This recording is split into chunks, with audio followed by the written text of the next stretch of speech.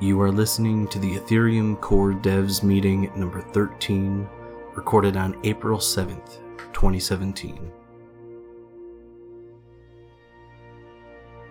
If you would like to help support the show, head over to anchor.fm/Ethereum Foundation and donate to the Ethereum or Bitcoin address listed on the profile. Thank you. Enjoy.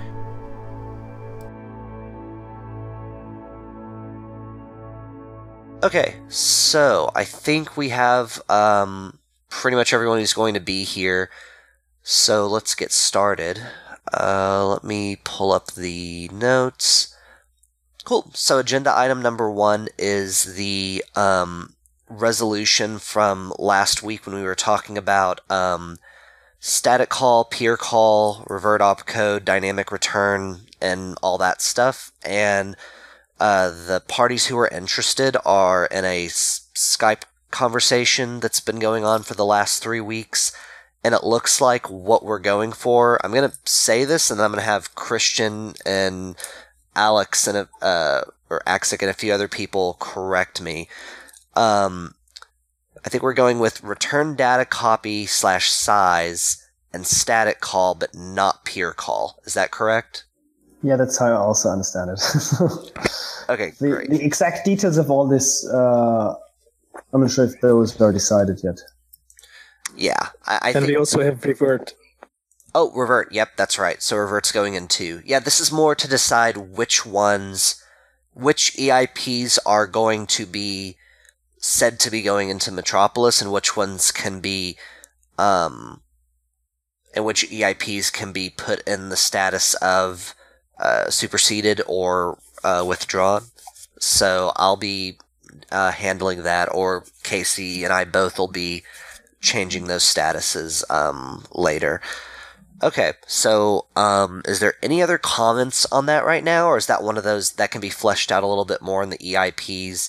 I think a lot of that's already there. There's just some little things people were having questions about. I think Nick brought up something with something with call data in Metropolis, but I don't know if that's related to it.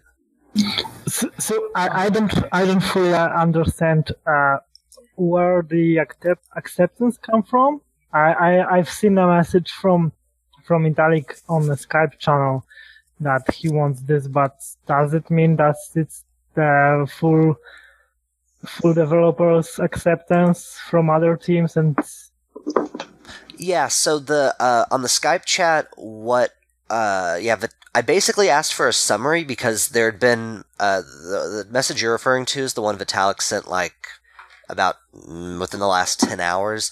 And I basically asked for a summary, and the reason Vitalik was giving his opinion was he wasn't going to be here this morning. He's doing a talk or something, and neither is Jeff.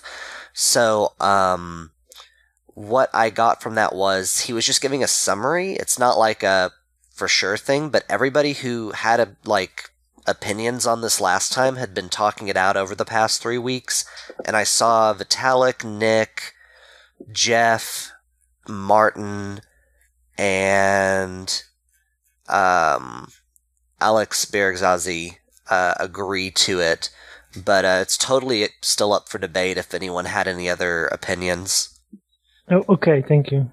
Yeah, that's a good question though. Kind of how things get accepted, because someone asked that recently, and my view on it, because it's still kind of organic, is that the people who care about it, if they come to a decision on it, and they're stakeholders in either the change or the, intelligence required to make the decision on the change, that whenever they kind of come to agreement, that's when it happens. And if there's a stalemate, there can be other, things like signaling methods like, carbon vote or other things going on that can indicate, breaking a stalemate if it's a big community decision, or other things we're developing. So yeah, it's kind of just case by case basis, but this is such a super nerdy, high level thing. I was just these 6 people probably know what they're talking about, or I should say low level thing. All right, cool. So that's pretty much settled. So I still have a question. Oh, sure. Or a comment, or what would like to get opinions about. So at some point it was suggested to clear the return data on the first memory resize. Is there anyone who could give a reason for that, or are there opinions on why this should be done? Who has raised this idea? Gavin has raised that. Was it in the Skype channel? It's a comment on the pull request, I think.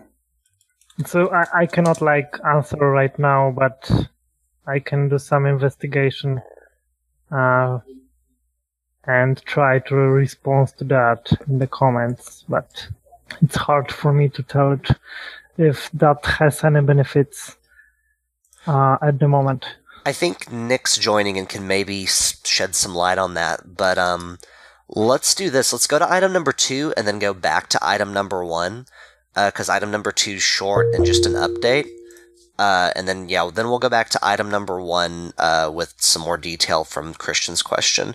So, Peter, if you could just run through just a quick update of Click and Rinkeby. Sure thing. So, as last time we kind of agreed that Click seems to be a good approach to make a simple enough proof of authority chain that we can basically implement cross-client. So since then, one of the problems with deploying Rinkeby or deploying basically any testnet currently is that it's a kind of a huge hassle. And one of the things that so it needs a stats page, boot nodes, whatever, those are kind of easy to do. One thing that we kind of relied on the community until now is to provide, for example, a good faucet. And of course, without that, a proof of authority testnet is worth 0, unless somebody's just staying at their computer and manually sending out ethers. So since then, basically, we've been working on a small tool to actually help deploy these private networks, including Rinkeby. And we also implemented a faucet based on a light client and GitHub authenticated faucet, so that anyone with a GitHub account can request funds. And with that, I think more or less the Click and Rinkeby work from the Go Ethereum team's perspective is kind of ready. I've mostly writing up some tests. I found some corner cases. I added the documentation to the EIP. And just for the reference, we are kind of planning to release the next version of Go Ethereum next week. And we figured that saying that, hey, this version contains Rinkeby and this is the new testnet and whatever, that might be a bit pushing it since the whole thing never went through a proper field test. So we're aiming to release kind of an Olympic version of Rinkeby. So basically, we provide the guide on how anyone could connect to it, and they can play with the faucet, play with the signers, play with whatever. And then if things go according to plan, then we can say that, okay, this remains Rinkeby. Whereas if something blows up, then at least we'll have a more or less somewhat disclaimer that, we knew that since Geth is the only implementation, there might be some unforeseen issues. So it would be really nice if sooner or later we could also add some other implementations there to validate that our code is actually correct. But that's kind of the status. Great, thanks, Peter. Is there any other implementations in the call that have an update on, tired this morning. Any other Ethereum clients in the room who have an update on implementing Click or plans to implement it? So CP Ethereum is currently focusing on Metropolis. Oh yeah, I think there's not like an expectation of CPP Ethereum to do it because you're doing Metro and that's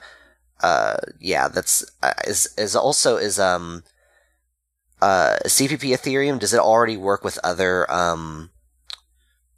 non-proof of work instances of Ethereum?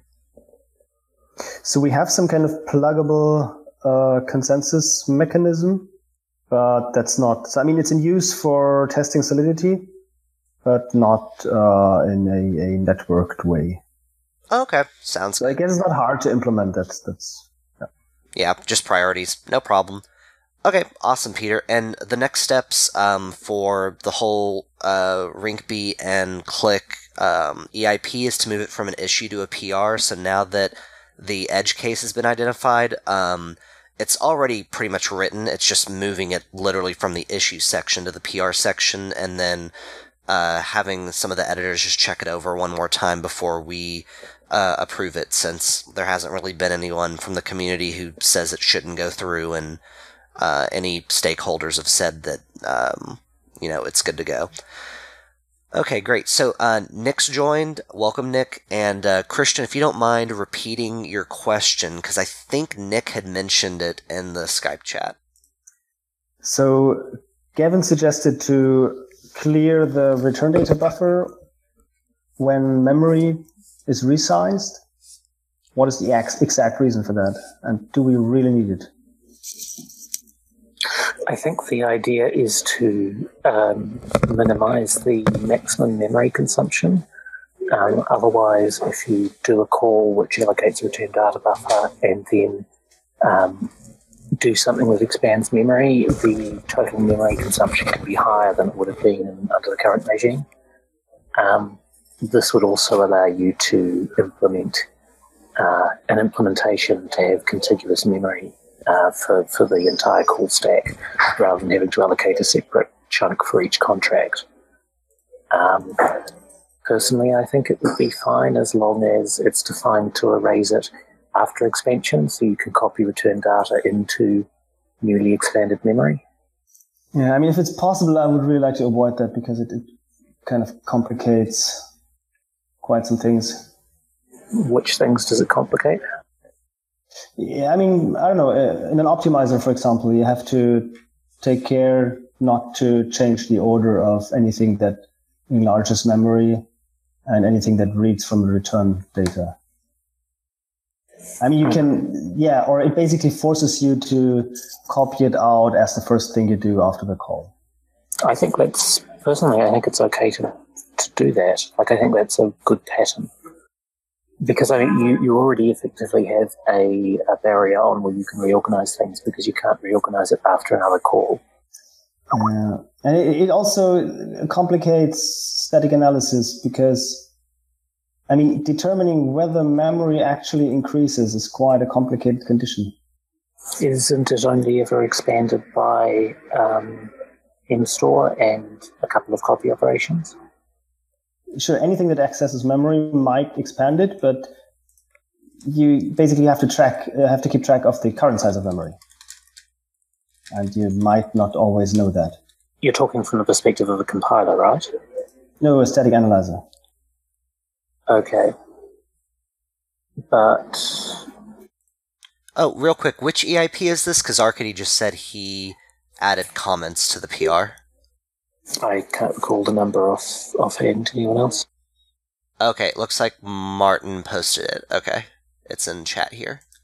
Okay, and I think Arcady's joining too, so he might be able to provide some idea from the parody side of things what the idea was. Oh, okay, it looks like 211. Yeah, it looks like basically what Nick said. Okay, cool. I'm just reading through it right now. So it increases the peak allocation more than what would be done today. Oh, so I'm really tired. Is it actually 1400 UTC? Or like after that time? 1420, yes. Okay, perfect. Okay. Because, someone was asking, like, oh, is it already? And I think, Martin Beasy's joining as well. Google tells me it's 13:24 UTC time right now. Oh, it's 13:24? Google says so. Yep, sorry, UTC it's 13:24. London time it's 14:24. Oh. Have I been putting the wrong time zone down? Yeah, we are in GMT +1 at the moment. Okay. That could be causing confusion. I will have to change that. Sorry, everybody. Yeah, because I'm looking now at my notes, and it says 1400 UTC. And... oh, that's 9 a.m. my time, not 8 a.m. Ah. Okay, so this call started an hour early. That would explain why people weren't showing up. Well, anyways, everyone mostly is here now. So, back to, I guess till Arcady gets in here. Let me go back to the agenda. Yeah. Schedule calls by block number. Yeah, we could do that. Let's see. Oh, item number 3 is EIP 186. I haven't really looked into this, but it seemed to be getting some community, I guess some community hype around it. Reduce the issuance of Ether before proof of stake. Does anyone have any comments on this? There's a carbon vote for it going on that... I have. I don't really understand where this came from. I saw Vlad's Medium post about it, and I read it, and my opinion is that he posted this as just an idea out there, and then everyone started taking it really seriously. And my opinion is that unless we have a very serious reason that the system is broken and we should reduce the issuance, we should not be playing with it unless we also have like a very clear algorithm on when to reduce it or when to increase it. Otherwise, we risk making a very uncontroversial update into a controversial hard fork just because we are playing what I think it's economic policy, and I don't think we should be like tinkering economic policy just because. So that's my opinion. Does anyone here has any support for this, or was thinking about taking that seriously? How is the feeling of the room? I mean, I don't particularly support this, but I'm curious as to how large the community support is about it. Yeah, I'm pulling up Carbon Vote to kind of see. Not that Carbon Vote in this case is really like a huge indicator. Yeah, Carbon Vote is 99% for it. It has 1 million Ether behind it. But honestly, I'm not sure how many people have taken that vote seriously. I know that I didn't vote. I wasn't actually thinking that people were taking that seriously. So I'm not sure how. I think Carbon Vote measures what some people actually understand, and I know some. It first appeared during the DAO vote, so that's sort of why people are taking that sort of seriously. Yeah, I mean, so yeah, I agree, Alex. I think the idea behind it was that as proof of stake gets closer, there's going to be reduced incentives for miners. So there's going to be a slower responsiveness in the system if there isn't things done to change the issuance rate, I guess. And that's just purely for,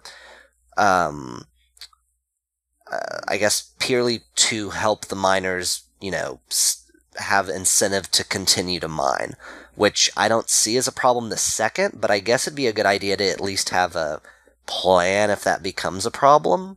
Wait, and reducing the miner reward would Sorry, not reducing the miner reward, reducing incentives for miners, and so as to facilitate the adaptation to the POS hard fork.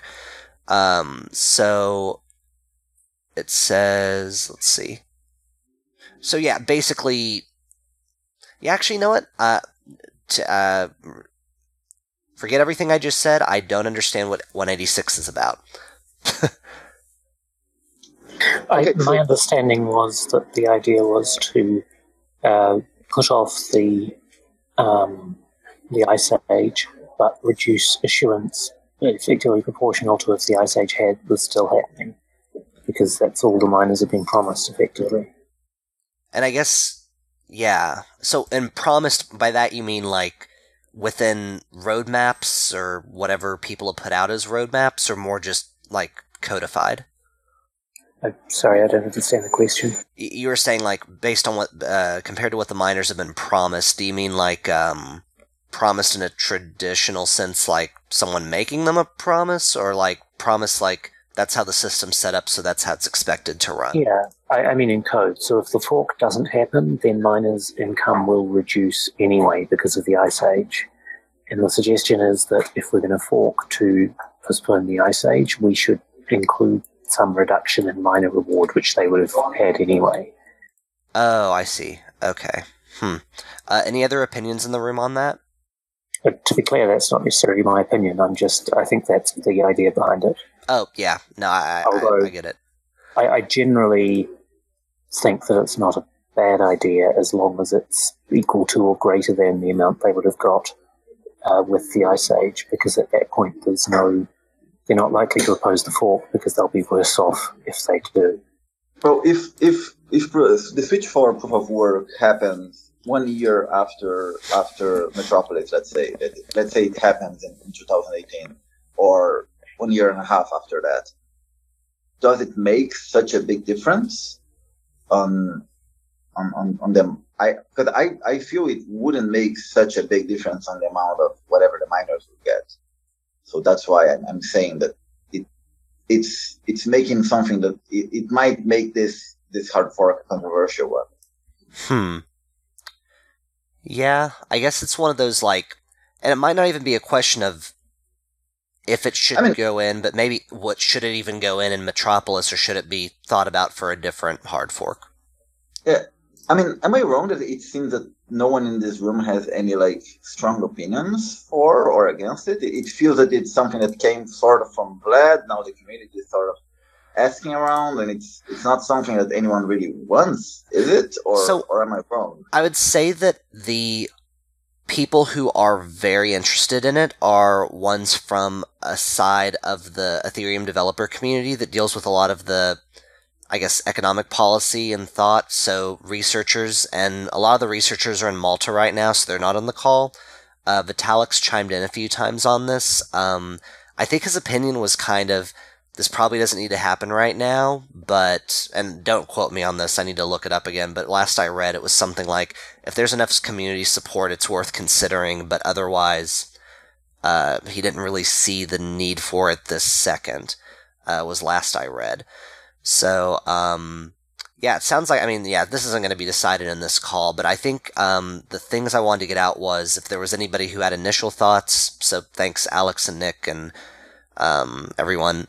The other thing is, if something like this were to go in, like from a technical perspective, what change would this just be, like a really simple change to, when I say simple, I don't mean simple to decide, but simple to change in code?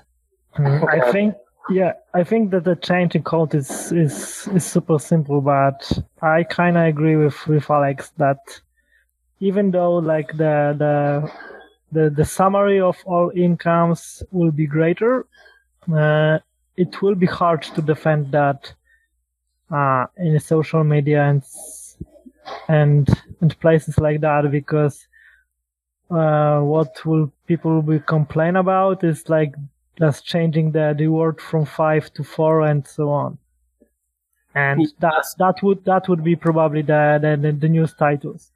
So it depends if we care about that, but I can, like, my perspective is this is how it will go, and yeah, I agree it will make the less controversial hard fork to very controversial one.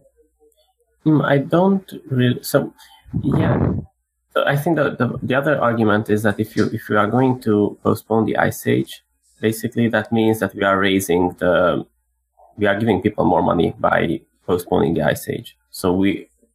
Yeah, I understand that, but we all know how it works. But that would be much harder to explain.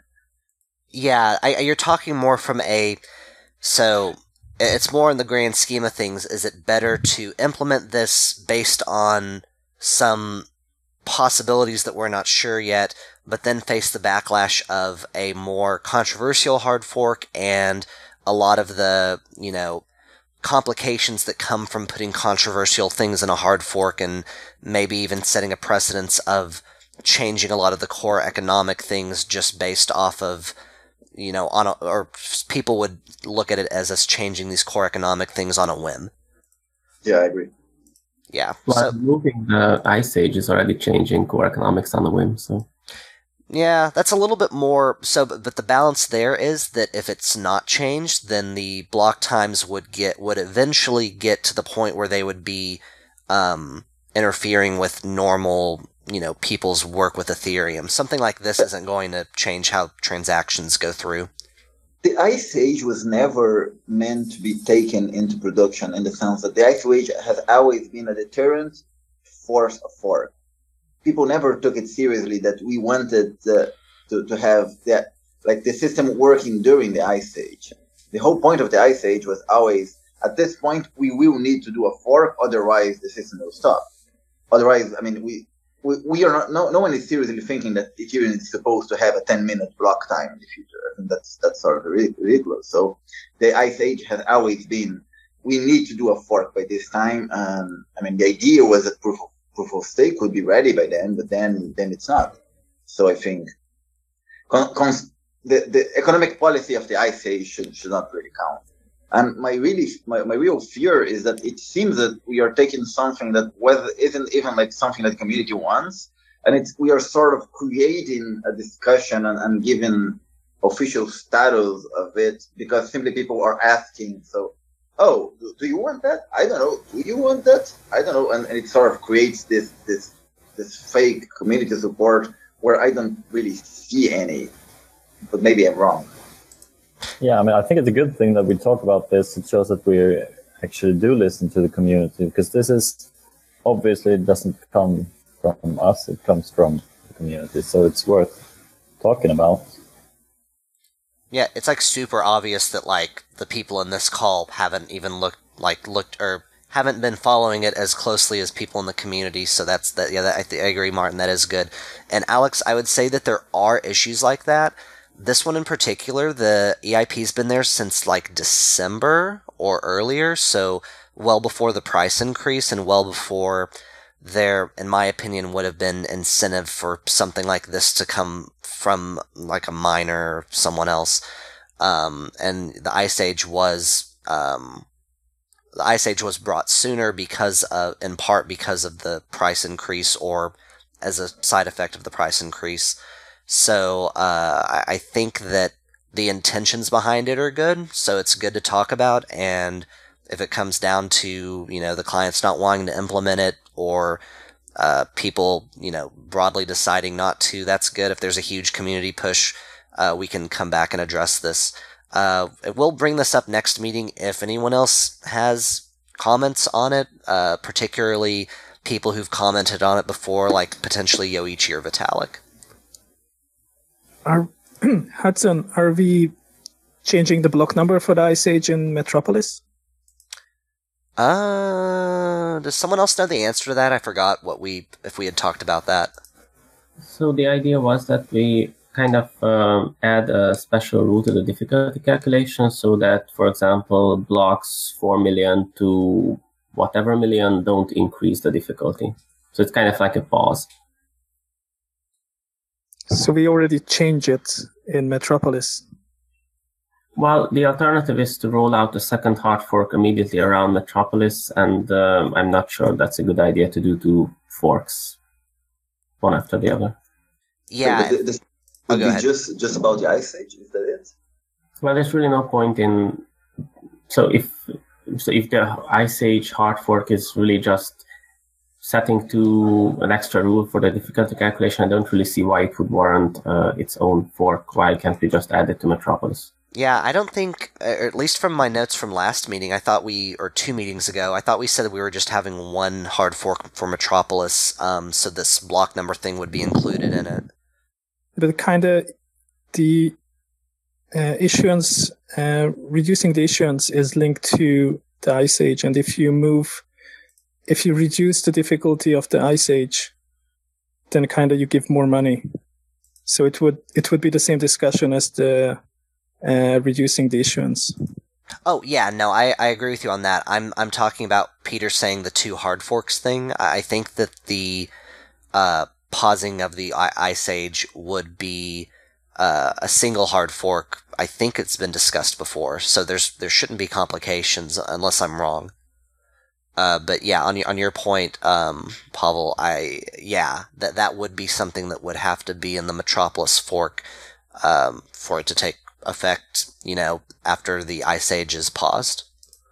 It's just a temporary pause, right? The Ice Age is set to restart after the fork, at some point after the fork, to reforce a fork the future. Am I correct? We are just sort of delaying the Ice Age then. Yes. The ISIS is supposed to be just moved to the future, but not removed entirely. Yeah, and my understanding was that as we got closer and we got updates from the Ethereum research community about where they were on proof of stake, which the last headline I saw was Vitalik at some meeting saying they're 75% done. But I mean, that was just a headline I saw, so no idea. By then we'll know kind of what it should be paused to give us some breathing room. One last thing about this. The IEP, the first paragraph about the IEP is throwing terms like price supportive and increased investments. So I think it's very obvious from that IEP and from the fact that you're discussing it now after a price increase that this is more about price than technical reasons, and therefore we should not be even considering it. So that's my opinion. Oh, yeah. Are you reading the original EIP or the modified EIP? The original one. I'm not sure. I'm seeing the one you linked. So on the one I linked, so basically Light Upon Light, they modified it with changes based on feedback, but if you scroll down the original one from December, it says original EIP proposal below, and it might have the same stuff. I'm just... I'm reading before that's the modified still. So he says just abstract. A reduction of the issuance is very likely to be price supportive. And yeah. So I see that as a... So the... Let me try to put it this way. I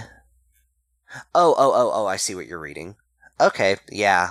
There definitely is a lot of non-technical words in there that try to bring up more of an economic argument rather than a technical thing. Yeah, so that's another reason not to support it.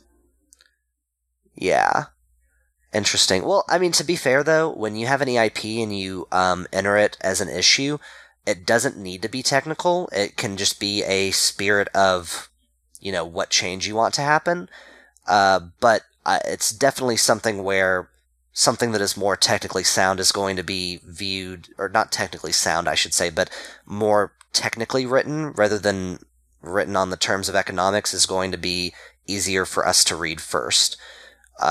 So yeah, I think at this point it's pretty clear that there's not going to be any changes happening right this second, and there's no decisions at this second. But so what that means is nothing's going to happen unless there's a push from, some client devs or core devs or someone really wanting to make this change happen, because I haven't heard anyone who's super in favor of this in this call. Great.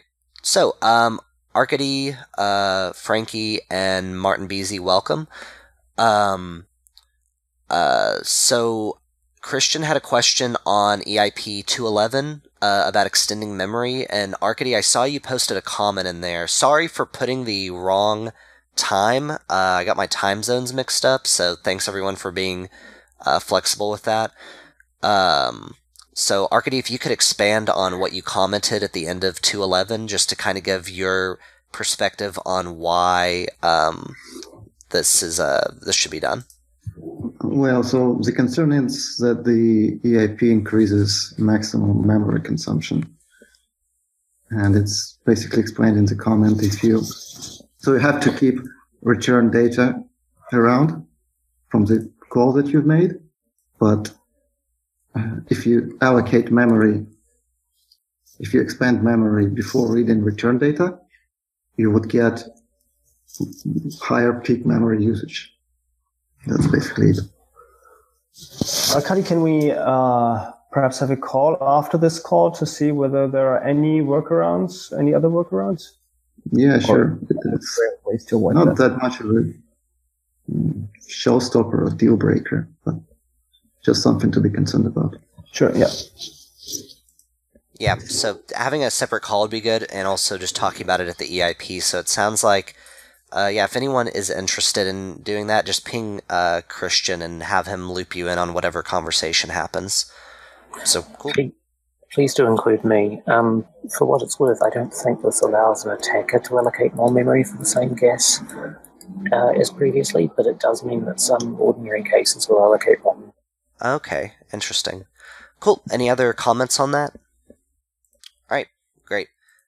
So we've gone through that. We've gone through 186. So the last item is, and then any other items people want to add after that, but the last item on the agenda is Metropolis updates.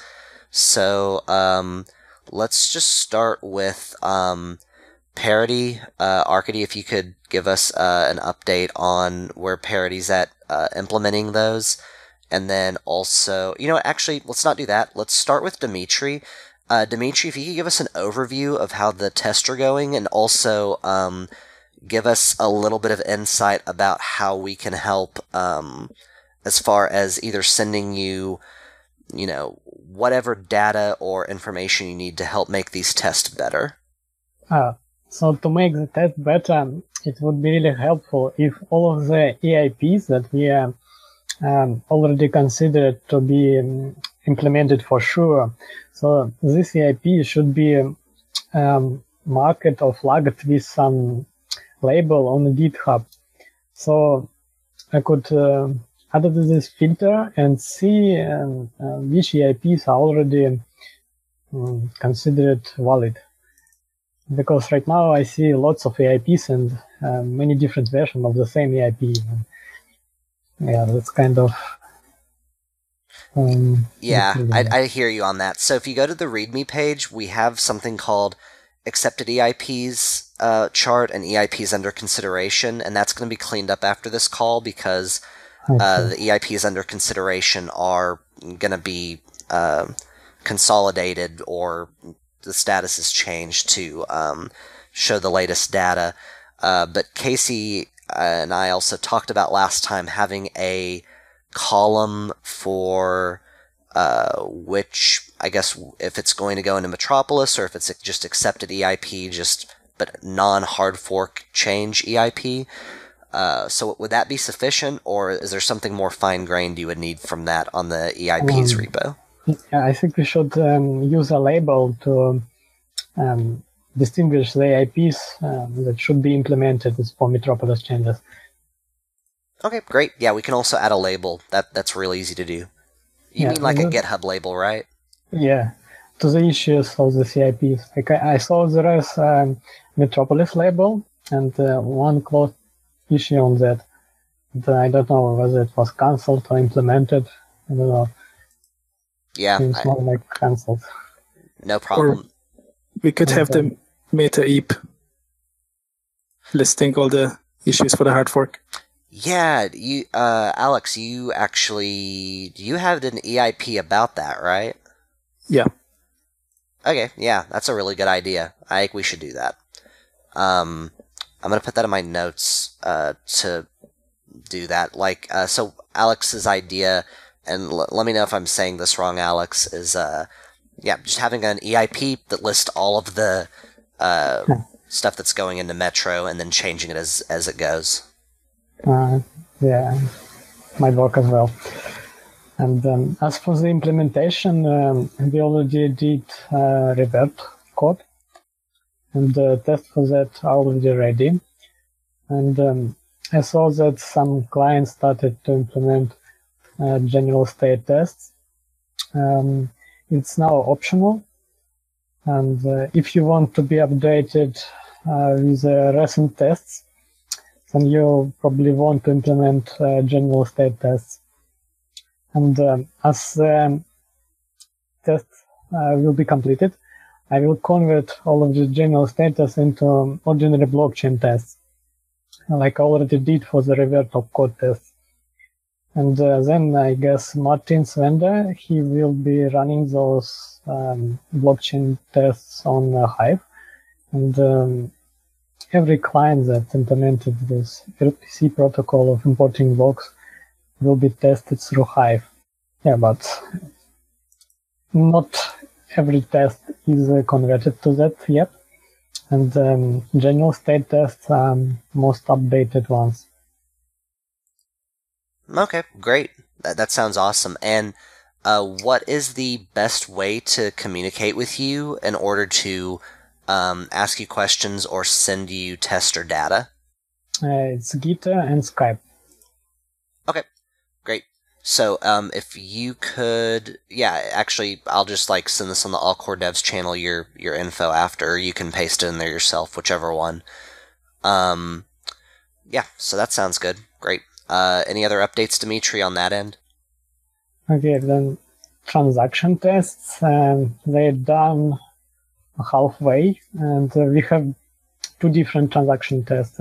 One of them will be implemented in state tests for state transition on this zero signature transaction. And other tests are just checking transaction fields. And that one already been updated to the... and one more update.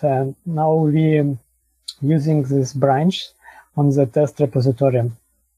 And every particular change will be implemented in a separate branch. And I'll try to post a link to this. And for the Metropolis test, I posted the Google document on the Skype test channel. And I guess, we'll try to find it right now and post it on our chat as well. There I describe the test cases that I already implemented. And I want other people to review the document and perhaps printed some ideas, posted comments, maybe some new cases that they take in mind, that they have in mind. And this would help us to create better test coverage. Also in the document, I put a link to the test repository branch and the test sources and the compiled test as well. All right, awesome. Yeah, that sounds really well organized and it's going to be really helpful for doing all this stuff.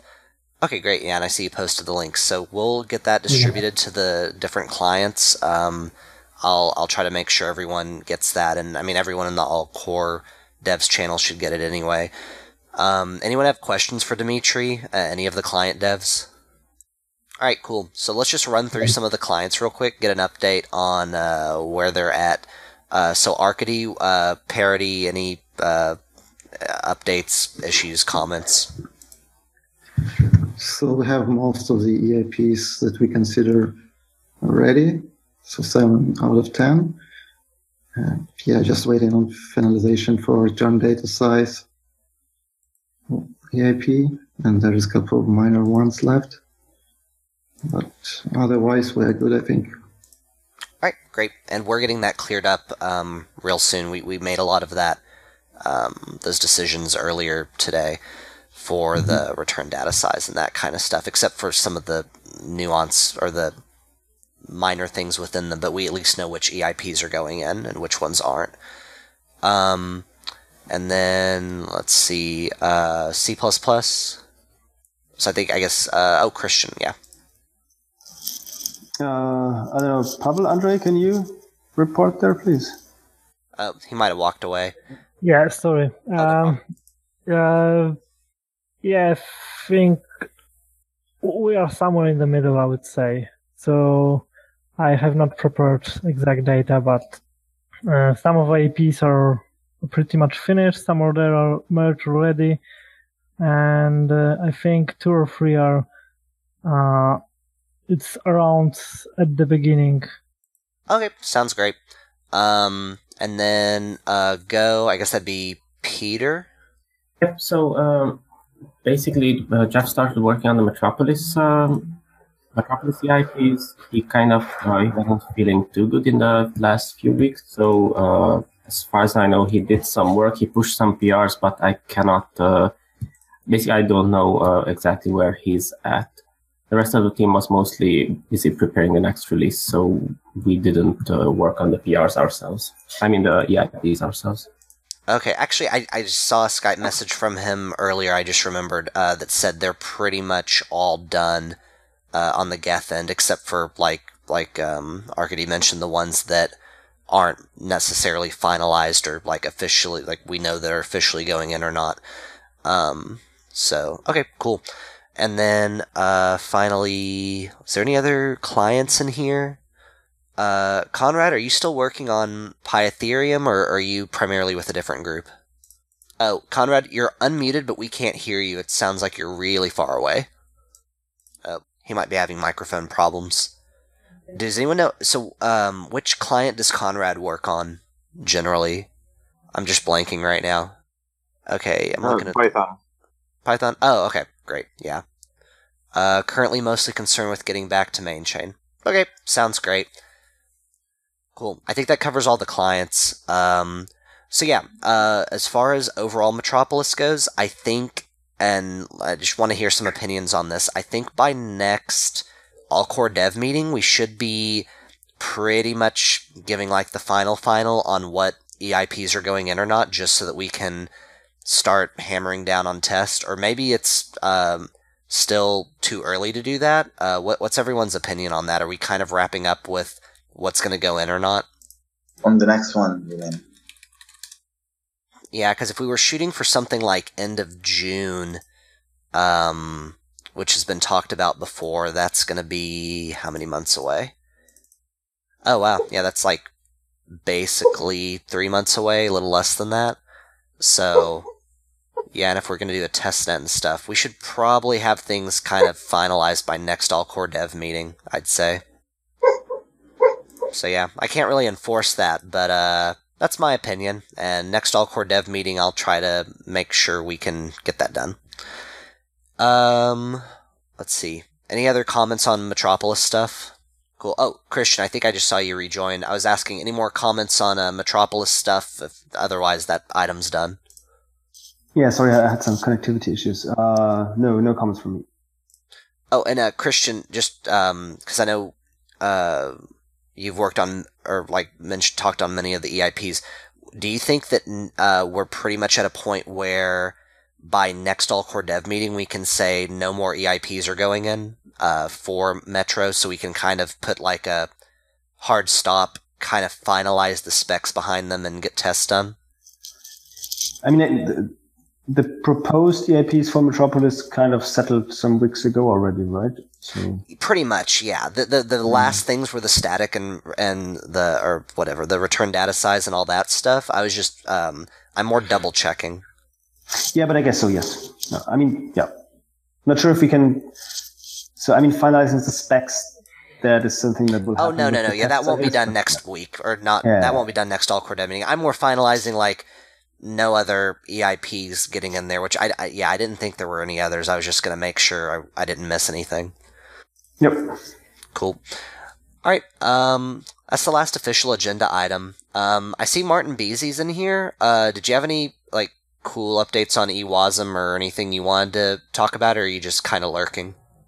Yeah, I'm just kind of lurking right now. Right now I'm just working on updating Ethereum GSTX and Ethereum GS block. Let's see. Any other comments? That's the last agenda item, so we can pretty much wrap it up. Just one quick comment. I think we've discussed. So since the last that meeting, we are trying to figure out, well, on or off, just played around with the thought of how we could sort out the transaction propagation stuff to basically allow propagating cheap transactions that may or may not be Evermind. And a proposal that we had quite a long time ago came up again, that one of the issues currently with transactions is that basically their lifetime is infinite. So if I create a transaction, it may be included now or it may be included in 10 years. And this one kind of makes it a bit harder to reason about. And it's kind of, so one of the issues, I'm not sure if you remember it, maybe it was last year, there was the Bitcoin network was spammed, and I think there were transactions which lingered in the network for more than 8 months. And it would be nice if we could, so propagating cheap transactions would probably be much saner if we could say that a transaction has a limited lifetime. So I'm not sure whether anyone wants to do such an EIP. But if there's at least some opening from the client developer's perspective, we could put together an EIP that would kind of state that a transaction could specify that, I'm not sure, maybe it could we could hard limit that a transaction, if I create a transaction in block, I don't know, 1 million, it can only live for about maybe 1,000 blocks for a random number. Sorry? Oh, Pavel, I think you're unmuted unless you had a comment. I'm sorry. I think it's an excellent idea, and I think we could probably make the hard limit a lot higher than 1,000. But I think the idea is good that transactions should have either a timestamp field or a block number field, and at which they should expire, and we limit how far in the future that can be. And the other added benefit is for users. For example, if I want to create a transaction that I want to be processed right now, because for me it's important that it's either processed right now or it's not processed at all, then I could say that, okay, the lifetime is maybe 5 blocks, and if it's not included in 5 blocks, then okay, I don't care, don't get it included. This kind of many times. So otherwise in the past we had this issue that somebody wrote a script which they screwed up the script and they sent hundreds of transactions basically with incrementing nonsense to send their funds to wherever. And then every time their account got funds, it was sent out wherever, because in the network, the transaction did linger in some queue and they did get executed. So it would also help solve these kinds of issues where if you create a transaction, it's not included in a limited amount of time, then you don't get surprises down the line. Yeah. One potential problem with this is that it would break offline sign-ins. But you need the nonce anyway, and which is a similar thing. You do, but with a nonce, you can, in principle, sign something on an air-gapped machine and then transport it to a node and transmit it from there. Whereas if you have a hard limit, then you've got strict time constraints on doing that. So there is an EIP by Konrad, which is, I think, related here. And its primary target is... He talked about it in chat, actually. It's the abstraction EIP, which I guess would be... Is that referring to Serenity's abstraction EIP thing for the future? Oh, he gave up on it. Do you have a link to it, Konrad? I think we're talking about different things. So Konrad, I think it was Konrad, made an EIP which was mainly targeted at replay protection. And if I remember correctly, the idea there was... that you specify a block hash, and the transaction can only be included if the block hash is a parent of the block, or if the block with that hash is a parent of the block and it's not too old, kind of. Right. I thought the idea was to put the actual transaction into data field and then analyze it with some smart contract. Yes, but if we want it to be useful for DOS protection, then it needs to be part of consensus. Well, actually, that's not quite true. The other way we could handle this is to change the wire protocol so that clients tell each other when they first saw a transaction.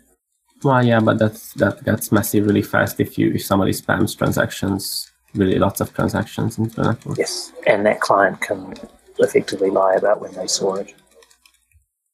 So anyway, the question here is rather, would this something be of interest? We obviously don't have the details yet, so this is something just to ponder about. I'm happy to write an EIP for it. Yeah, in fact, Nick, could you work with Konrad on that? Because it sounds like Konrad had some good initial thoughts on that, and then he's super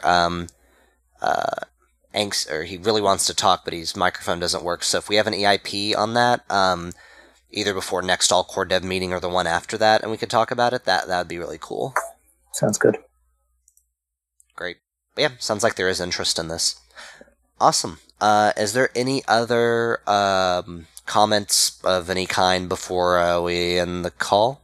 Yes, there was one thing that I've been discussing on Skype that I wanted to bring up, which is the possibility of, first of all, hopefully it's contentious, making return data copy throw if you attempt to copy beyond the end of the return data.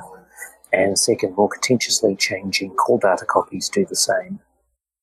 And the motivation behind this is that currently we pad them with zeros, but this is more or less assuming what they probably want thing. And my own view is that the EVM should hard error when it's not sure what should be happening rather than give a default result, because that would, for example, combat errors like the recent exchange error where they were sending short transaction data that was resulting in unexpected consequences. One question here, though, that this does solve part of the problem. I'm not sure whether you are referring to the attack that... was it Golem or... Yeah, Golem, exactly. Yeah, exactly. Yeah, so the only issue is that... So there the issue was that you read after, basically the user provided some input and you read past that input.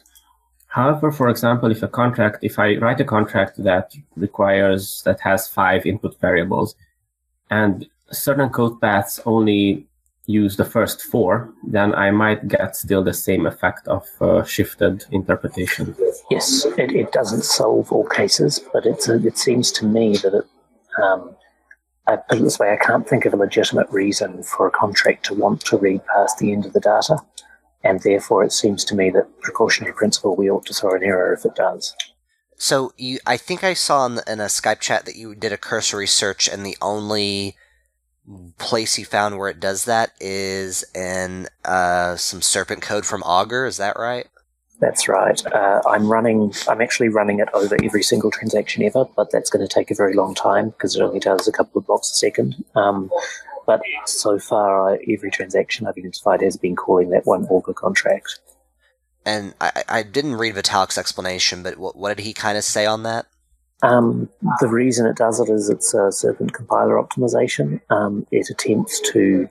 The goal is read out all of the call data except for the function signature at the beginning, and it lazily does this by reading from 4 to call data length,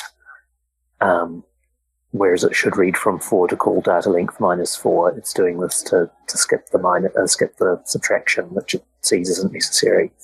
So as far as I know, though, that's the only thing currently that's relying on the ability to read zeros. Okay, so it's an idiosyncrasy. It's not like actually on purpose. Yeah, it's an optimization that takes advantage of this. And yeah, I mean, if Augur is the only contract, then perhaps we can find some workaround for them, or it remains to be seen whether this happens much on the chain. And I'll get back to people when I know. The fact that this never... I'm sorry. No, go ahead. So the fact that this never happened doesn't mean that there's no contract that relies upon this behavior, right? That's true. But I believe we can say with a fair degree of certainty that outside Serpent, that no Solidity contract relies on this behavior unless it has inline assembly. And I do find it difficult to believe that anyone is relying on this behavior except as an optimization for call data length. I mean, it does complicate it. It does complicate the Ethereum virtual machine, and it also makes it less consistent. So I'm really not sure whether we should go down less consistent with what? Any single thing inside the Ethereum virtual machine, any single data area extends to infinity with zeros. So yeah, this is our concern as well. It kind of breaks a well-defined source data definition for us. So what data sources do we have? We have memory, which extends infinitely because it expands as requested. And then we have call data and soon return data. Are there any others? We also have code. Yes. I would argue that code copy should also should also throw this error. Like, I guess the thing is, memory, I think I would argue, is a different beast because it's writable. But in the case of sort of byte array input parameters, I don't think we should assume the best and return zeros, because I don't think, aside from like a trivial compiler optimization, there is any legitimate reason to try and read past the end of the array. I think it almost always indicates an error. I would suggest this to go into a separate EIP and not the return. Yeah. Well, I think the idea of changing existing stuff needs to go in a separate EIP, but I think that the proposal to make return data copy error can be an amendment to the current one. Like, I would argue that even despite the inconsistency, this is a rule that's worth enforcing in future, even if we're unable to grandfather it for existing opcodes. What about putting a recommendation into the return data copy EIP that you should not access it beyond its end? So basically, it's more or less undefined behavior, or not recommended to do that, and in the future it might change. I think if we're going to change it, then now would be the time. I mean, yes, that would at least ensure that anyone who breaks it breaks themselves by relying on it later is, has only themselves to blame. But I think it would be better to actually just fix it straight away.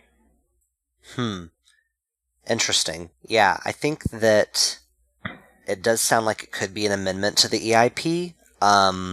So if it, I guess the question that comes to my mind is just how much it complicates it. Like, I've kind of heard that it kind of breaks away from the standards.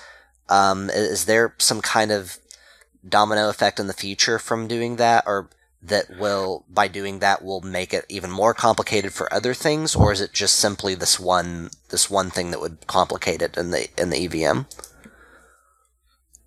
Can I add one comment for that? Sure. Because I think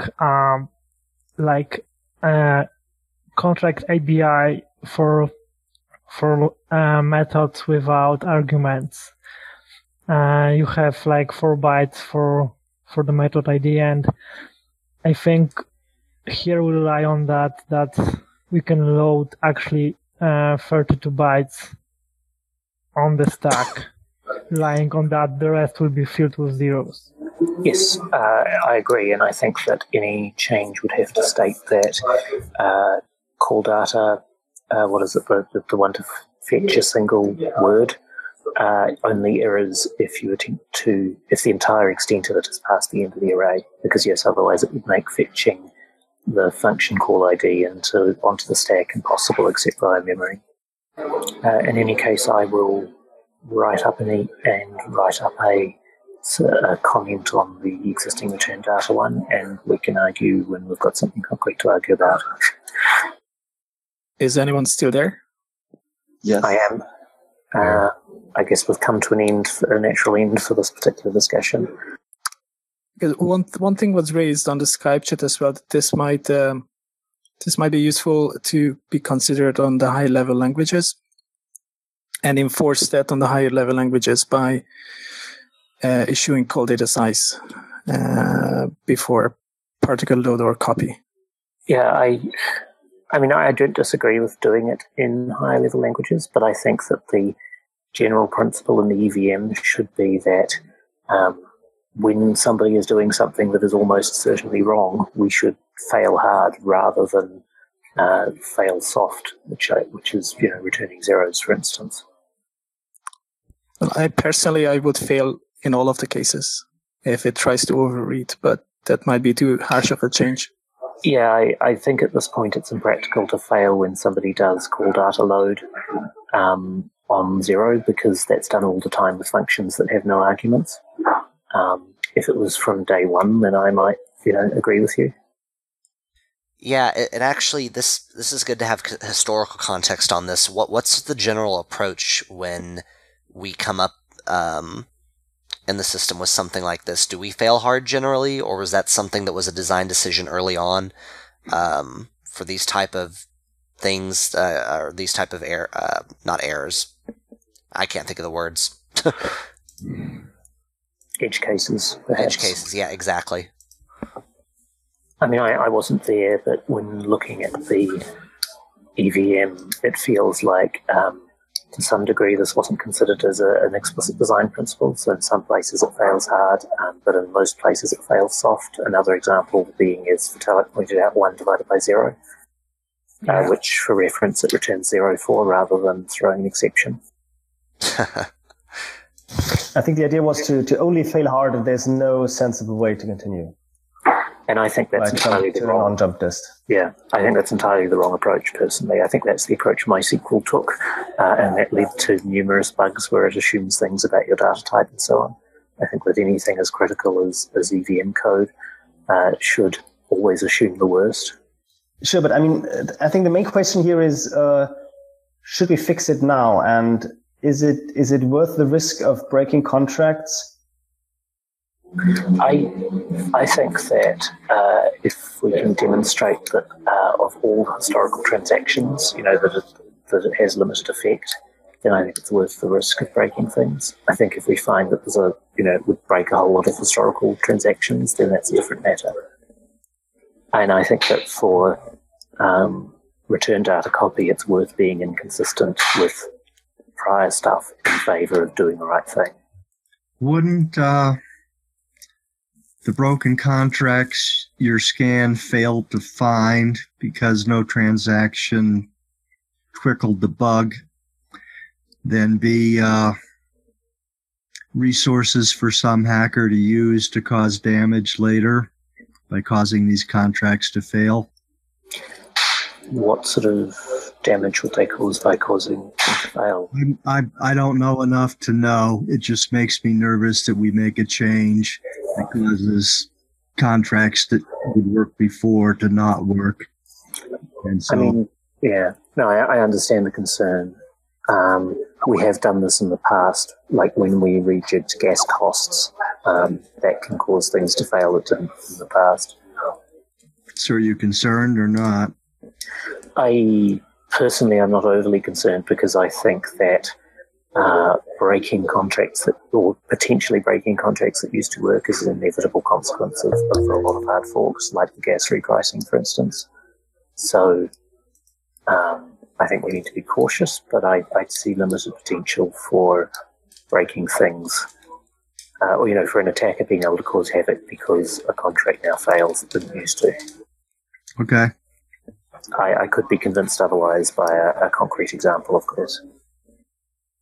Okay, so it sounds like more research is to be done, and so Nick's doing that generation. He's going to write up some of the more formal stuff, and then we can duke it out next all-core dev meeting. Cool. So, any other comments, other stuff in general? Alright, great. Sorry again for having this at the wrong time. Jan, I think you just got here, and I totally started this an hour early. Like, I started this at 1300 instead of 1400, so apologies. I'll be releasing notes. Jan left. Oh well. Thanks everyone for coming. I'll be releasing notes and video later. Bye. Bye. Bye, everybody. Bye.